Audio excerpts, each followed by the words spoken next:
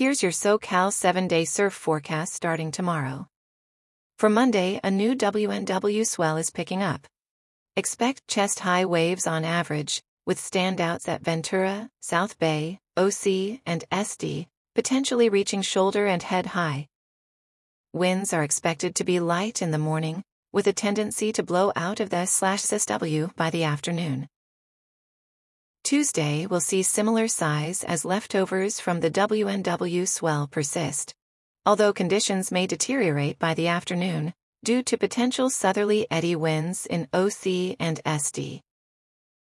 On Wednesday, the surf size will be around waist-high at west-facing breaks.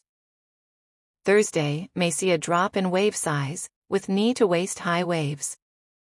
However, a storm across the North Pacific is setting up more WNW swell for later in the week.